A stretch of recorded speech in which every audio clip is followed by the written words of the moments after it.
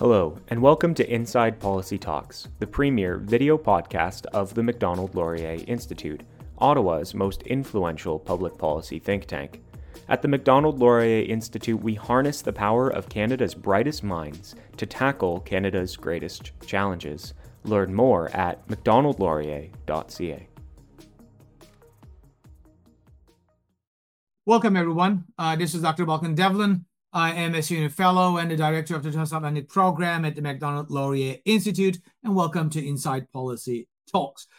Today, I'm with two of the greatest experts on Indo-Pacific and China in Canada to talk about the foreign interference inquiry that was finally announced last week. I'm joined by Jonathan Berkshire Miller, Director of the Foreign Affairs, National Security and National Defense here at MLI, and Dr. Charles Burden, one of the leading experts on China and Chinese Communist Party here in Canada, and a senior fellow at the Macdonald-Laurier Institute. Gentlemen, welcome. Thank you. Well, this has been, long coming. The whole debate about whether we should have an inquiry regarding the foreign interference that due to the revelations that the press had over the past year about how the Chinese Communist Party tried to subvert Canadian democracy and Canadian institutions. The government initially appointed a special rapporteur, which was largely a flop in terms of convincing the Canadians broadly that this has been taken seriously. And finally, the government seemed to sort of give in to setting up a public inquiry to look at foreign interference in Canadian democracy. But is this good enough? This is what we want to talk about today. So let me start with you, Charles. Since you have been at the forefront of Chinese interference and intimidation when it comes to highlighting the dangers from the CCP subversion here in Canada. Way before all these leaks came out, and way before the Canadian public broadly was aware of that. Could you provide us a little bit an overview of what you see as sort of the terms of the inquiry and how it looks like and what it's supposed to address? And then we'll take it from there.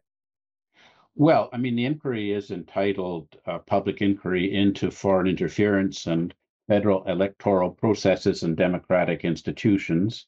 And the government has not limited it to China, although, the documents that have been released through the Globe and Mail and Global News were all related to Chinese state and regime-associated foreign interference. So I think primarily the materials that we're looking at are about China. I think over the years that I've been writing about this, most of my information was based on circumstantial evidence and also comparing comparable Chinese government regime-associated activities in other countries, particularly Australia and New Zealand, that had some quite strong revelations about the malign nature of a large proportion of the diplomatic cohort of the People's Republic of China in their country. What we have now is the release of these intelligence assessments from the Canadian Security Intelligence Service and from the Intelligence Assessment Secretariat of the Privy Council Office that are based on wiretaps and surreptitious monitoring of communications between Chinese diplomats themselves and between Chinese diplomats and other actors. So, the issue has suddenly taken on a much more life than it might have had, in my literally a couple of hundred op-eds, of which, a good proportion have mentioned the influence aspect.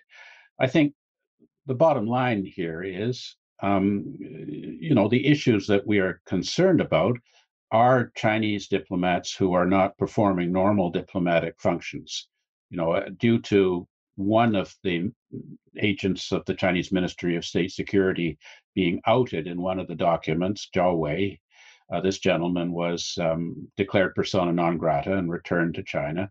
But what about the others? In the course of evidence to parliamentary committee, there was a suggestion that 70% of China's very large cohort of 176 diplomats is engaged in these influence and intimidation operations on behalf of the Ministry of State Security and the Chinese Communist Party's United Front Work Department. So would we see after this report more diplomats expelled? Then there's the other question of state harassment of diasporas. That's mentioned as part of the mandate in I think clause C3.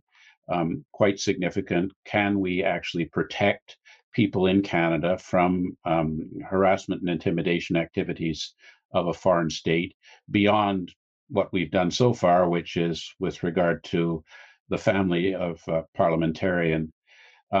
And then we want to see, can we get a foreign influence transparency registry so that people who have been perhaps greedy and naive enough to receive benefits from the Chinese state can be forced to declare that publicly, so that we would perceive if people in the policy process might have a conflict of interest. So, there are a number of issues which are sort of floating out around there. And the inquiry has already been restricted by the last clause in the Privy Council's term of reference, which says that Justice Ogue will only have access to cabinet documents that were already provided to the independent special rapporteur, David Johnston. So there seems to be already, right in the terms of reference, a suggestion that she will not be receiving everything that she might want to see. And I think there's also the question of how much money and how many resources will be devoted to an exercise, the first phase of which is supposed to terminate in February.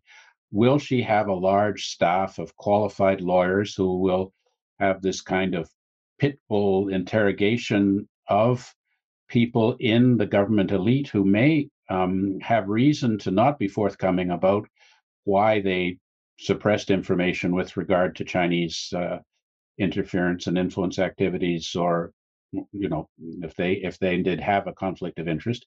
We really need to get to the bottom of this and get it cleared up before the next election.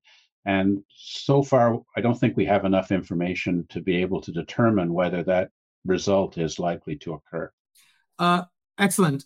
Judge, I'll turn in a minute, but to me, as Charles pointed out, two things sort of stand out. One, this is almost textbook yes minister, yes prime minister, Sir Humphrey style of public inquiry, as the famous British political satire show suggests. One of the first rules of government is don't look into things that you don't have to, and the second is never start an inquiry if you don't know the outcome.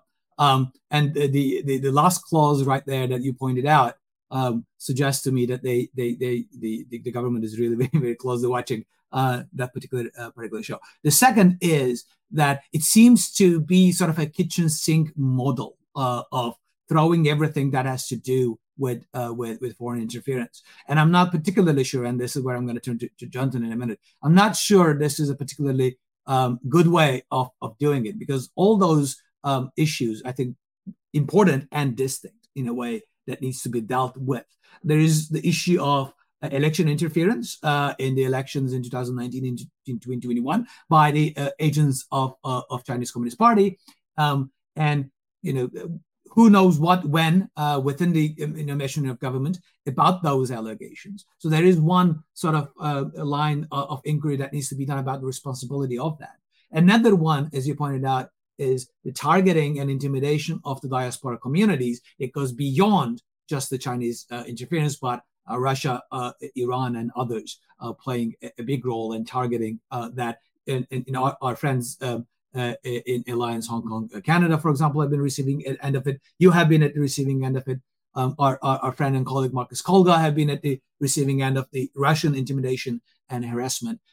So that is another line of inquiry. And then the third one that is about what is within the system, the Canadian system, that needs to be corrected to deal with these foreign powers trying to subvert our democratic institutions beyond election interference. So by creating this sort of kitchen sink model, throwing everything in there and limiting the scope quite restrictively, are we going to get where we want to get?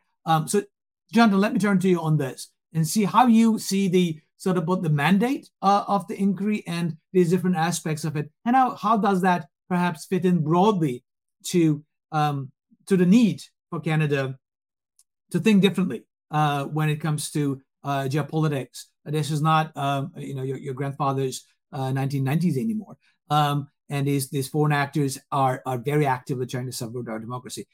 Where do we stand on that one? Well, thanks so much. I mean, I would echo many of the comments that Charles already made. But I think fundamentally we have two things going on here. When thinking about the public inquiry, and I think Charles eloquently talked about some of the failures. I mean, frankly, from the beginning with David Johnson's report and process. When thinking about this new inquiry, I think there's two fundamental different discussions that are going on. Both of them are equally important, but I think trying to get a manageable and impactful sort of result at the end of it, I think is challenged because of the vague nature. So the two things going on here, first of all, we have the challenge specifically with Chinese interference, and more specifically with regards to the last two federal elections. What the government knew, what the government did not know, trying to get the answers specifically about that, in addition to other challenging issues such as the harassment of parliamentarians and other challenges with our diaspora. Those are issues that I think specifically need to be dealt with, and those are state specific. The second issue, I think, is the more broad dilution of this inquiry on foreign interference. This is not to say that foreign interference is not a problem beyond China, but I think of this fundamentally in three baskets. We have, number one, the intentions of a foreign actor. We have the capabilities of a foreign actor. And then we have the impact of those capabilities and those intentions. So basically, we have other actors. We could talk about Russia, and this institute often does talk about Russia. We can talk about Iran. Both interfere significantly in our democracy. I've heard North Korea being discussed now. I mean, again, North Korea is a bad global actor. Am I worried about North Korea from a foreign interference perspective at the same way that I'm worried about China or Russia or even Iran? No.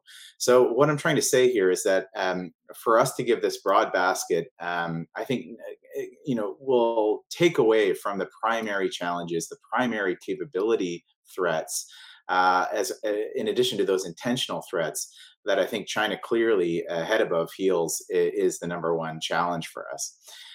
The second thing that I'm going to be focused on, so this is the problem with the vague element of this inquiry, but I think we down the road, we also have to think about the impact. So the so what, I guess, question is, we want to hear the answers, and I think Canadians deserve to hear the answers about some of the unresolved questions, in particular on the elections. But I think, and I hope, as an institute that's focused on public policy, that we're actually thinking about how do we remedy some of this. And Charles, of course, has done great work on this and touched on this in his initial comments, whether it's about a foreign influence registry scheme, which I think we've argued, several of our senior fellows have argued for years is necessary. The Australians, obviously, there's imperfections in their act, but basically they have taken those efforts. Our British colleagues have enacted new legislation on this as well. So from a Five Eyes perspective, so our closest allies, we are behind the eight ball on getting very serious about that, and that will have consequences. The second thing is it's not just pieces of legislation, but I think we need the tools within government to start working more seriously on this. With the last cabinet shuffle, the Trudeau government announced a National Security Council, quote unquote. But when you start looking into the details, this is not a National Security Council. Effectively, this is a few members of cabinet meeting and talking about national security, which those sort of functions already exist. So a properly staffed National Security Council with experts, some of those potentially from the outside coming in. I think all of these tools are necessary to deal with a lot of these challenges. Otherwise, we're just going to be having public inquiries every 5 and 6 years because we're not trying to resolve the issues. No, excellent. Charles, let me turn to you on 2 points. I think you have identified, and Jonathan, sort of re-emphasized when it comes to the public inquiry. On the one hand, as you were also writing this morning in the Globe, this goes beyond, right, the just election interference, and we know that in our allies with the British recent revelations that the two people that are working for the China Working Group in the British Parliament and have access to the strongest critiques of China have been arrested, researchers that have been recruited when they were probably students in China. And it would be naive to think that Britain is the only country that China is doing this. So on the one hand, this is very clearly that goes way beyond just the election interference component, the whole intimidation, the secret police stations, etc. And are there enough within the inquiry, within the scope of the inquiry to be able to deal with this? And the second question is, if you were designing an inquiry to deal with these allegations, or a number of mechanisms, inquiries or commissions and whatever have you, what would you be doing? Yeah, I think those are great questions. With regard to the first, which is the problem of agents of the Chinese state infiltrating into key positions in Canadian democratic institutions, clearly we aren't doing enough to establish who these people are. I mean, in the Globe and Mail documents, there was allusion to 13 staffers of members of parliament who appeared to be collaborating with the Chinese. Well, I was waiting to hear about how all those people had been at least removed from their positions or possibly brought up before a court of law to be accountable. And, crickets, absolutely nothing. So presumably they're still functioning if, in fact, this is reliable information. So I think when you look at other countries that have these issues, the idea that we can dismiss, as one of our prominent senators has said, is, it may be happening in Australia, but it couldn't possibly be happening here in Canada. It's not something that I can, I'd like us to look into that a bit more closely before we reject the possibility. So, that is a question of resources. How do you engage in proper security assessment of people who spend a lot of time in a country that they disappear into a black box? I mean, myself, after 4 years of education in China, I don't think I'm a sleeper agent for the Chinese, but, how would you know? We need to put a lot more resources and expertise into this kind of work. And this really reflects the second question, which is, the challenge that we're facing is so enormous. If there are, say, 120 Chinese diplomats who are involved in this security and influence operations and disinformation tailored to the Canadian market through Chinese language publications, how many people do we need to counter it? Evidence was given in Parliament in the course of the investigations of these documents that suggested that the Chinese Communist Party's United Front Work Department, which oversees these kinds of influence and interference operations, has more resources and personnel than the entire Chinese Ministry of Foreign Affairs. And they have about 50,000 people working in Beijing. Well, if our inquiry consists of sending one justice of the Quebec Superior Court with no previous experience in security matters into a secure room and handing her a pile of several thousand pages of relevant documents, which are then interpreted for her necessarily by people who, in fact, may, not be neutral in this matter, then I don't think we're going to get to the bottom of it. And clearly, to counter a very large Chinese presence in Canada, very well funded, including, as you alluded to, operations off the site of the embassies and consulates in these so-called police stations, or really service centers for Chinese regime activities, not to speak of the Confucius Institutes, which perform a similar function of extension of Chinese influence and espionage operations. How can we possibly expect to get to the bottom of it and determine what sort of legislation and measures we need to address it? And when are we going to get the number of security agents with the requisite Chinese language expertise to be able to counter these matters? I mean, the numbers of our personnel, both in, say, the rapid response mechanism of the G7 headquartered in GAC, or in CSIS, or in the RCMP, that have the requisite ability to meet a very well-organized, sophisticated, very well-funded challenge by a foreign state, is pretty pathetic. And we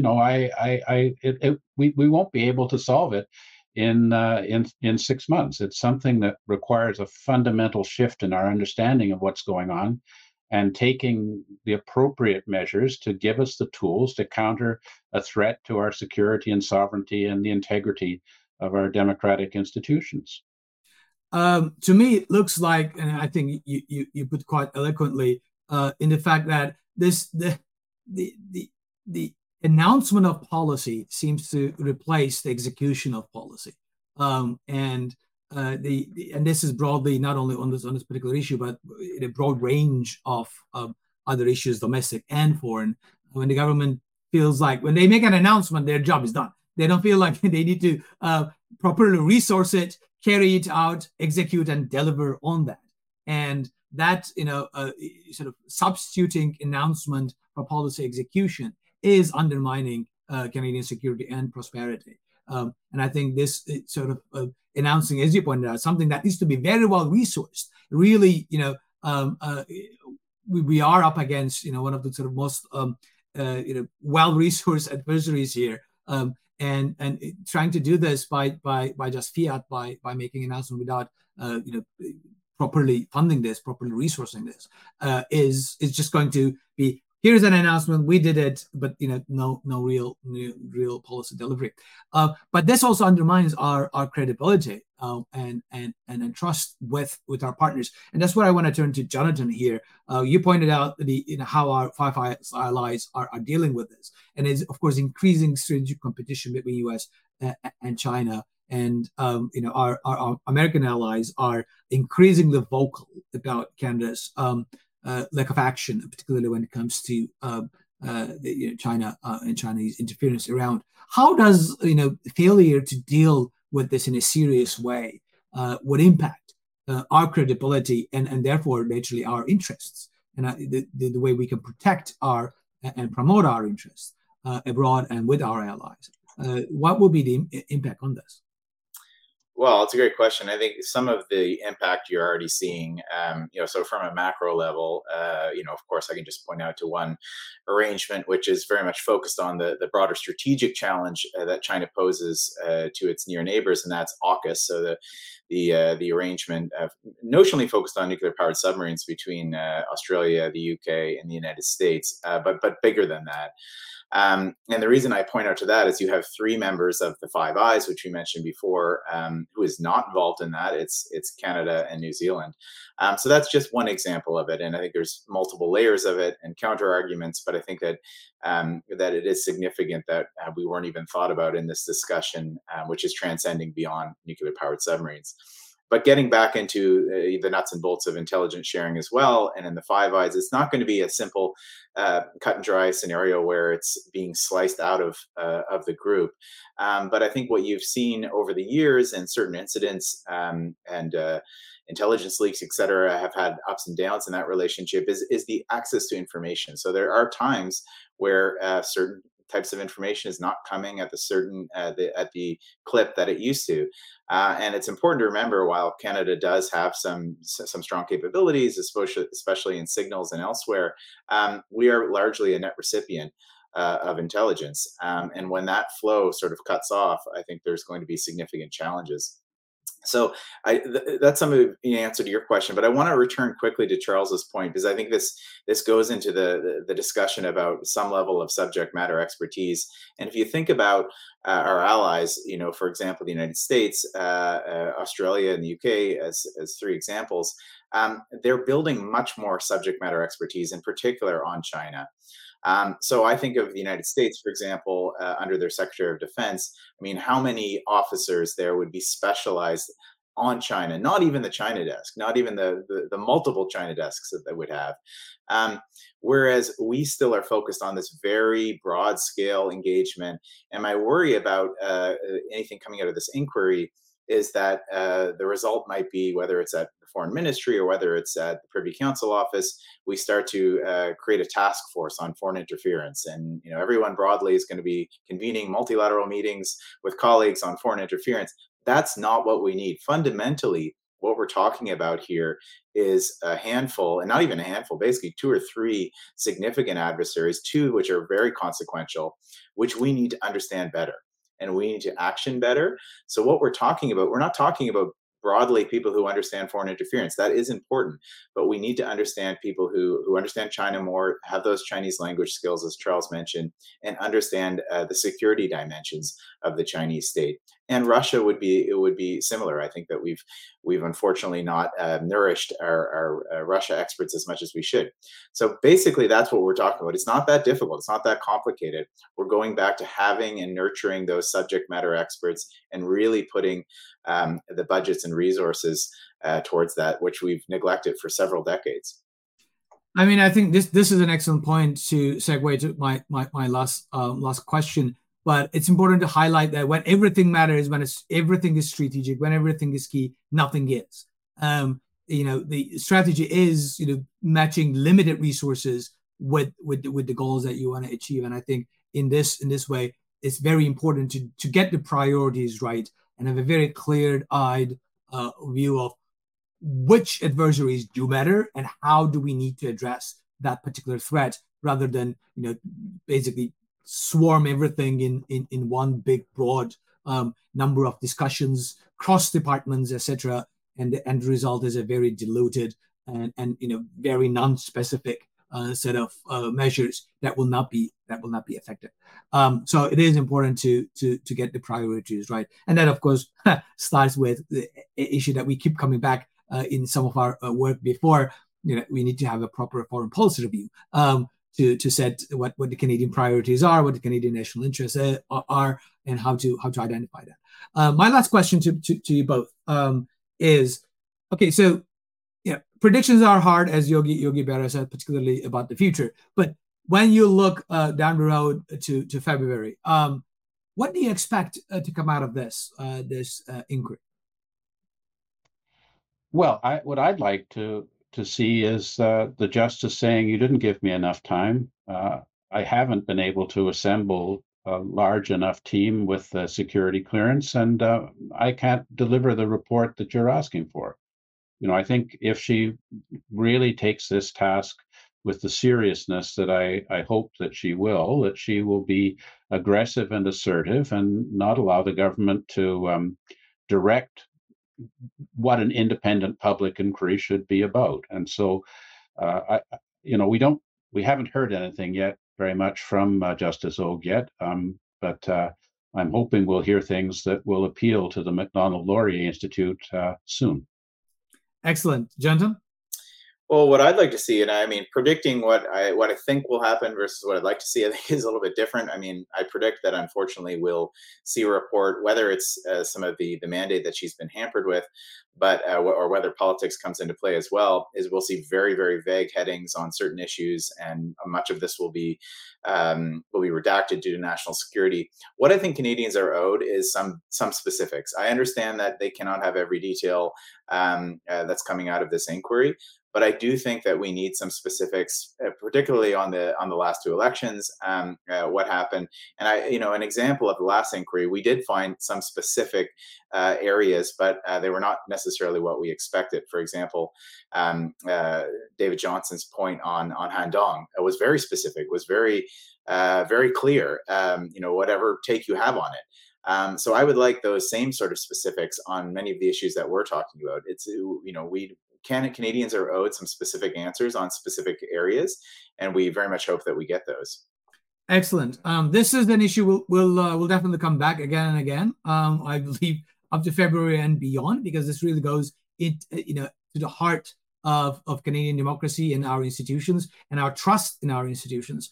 As Charles pointed out, this has to be sorted out before the next election, because it has significant impact on how Canadians perceive our election security, and this is beyond what one or two riding issue. So it is about our trust in the institutions, and that has to be a priority. And Macdonald-Laurier Institute will continue to hold the powers to account and make sure that our byline, making bad public policy unacceptable in Ottawa, continue to shape the way we engage with these issues. So thank you very much to both of you for, I think it was a very interesting discussion, and talk to you on this and other subjects pretty soon.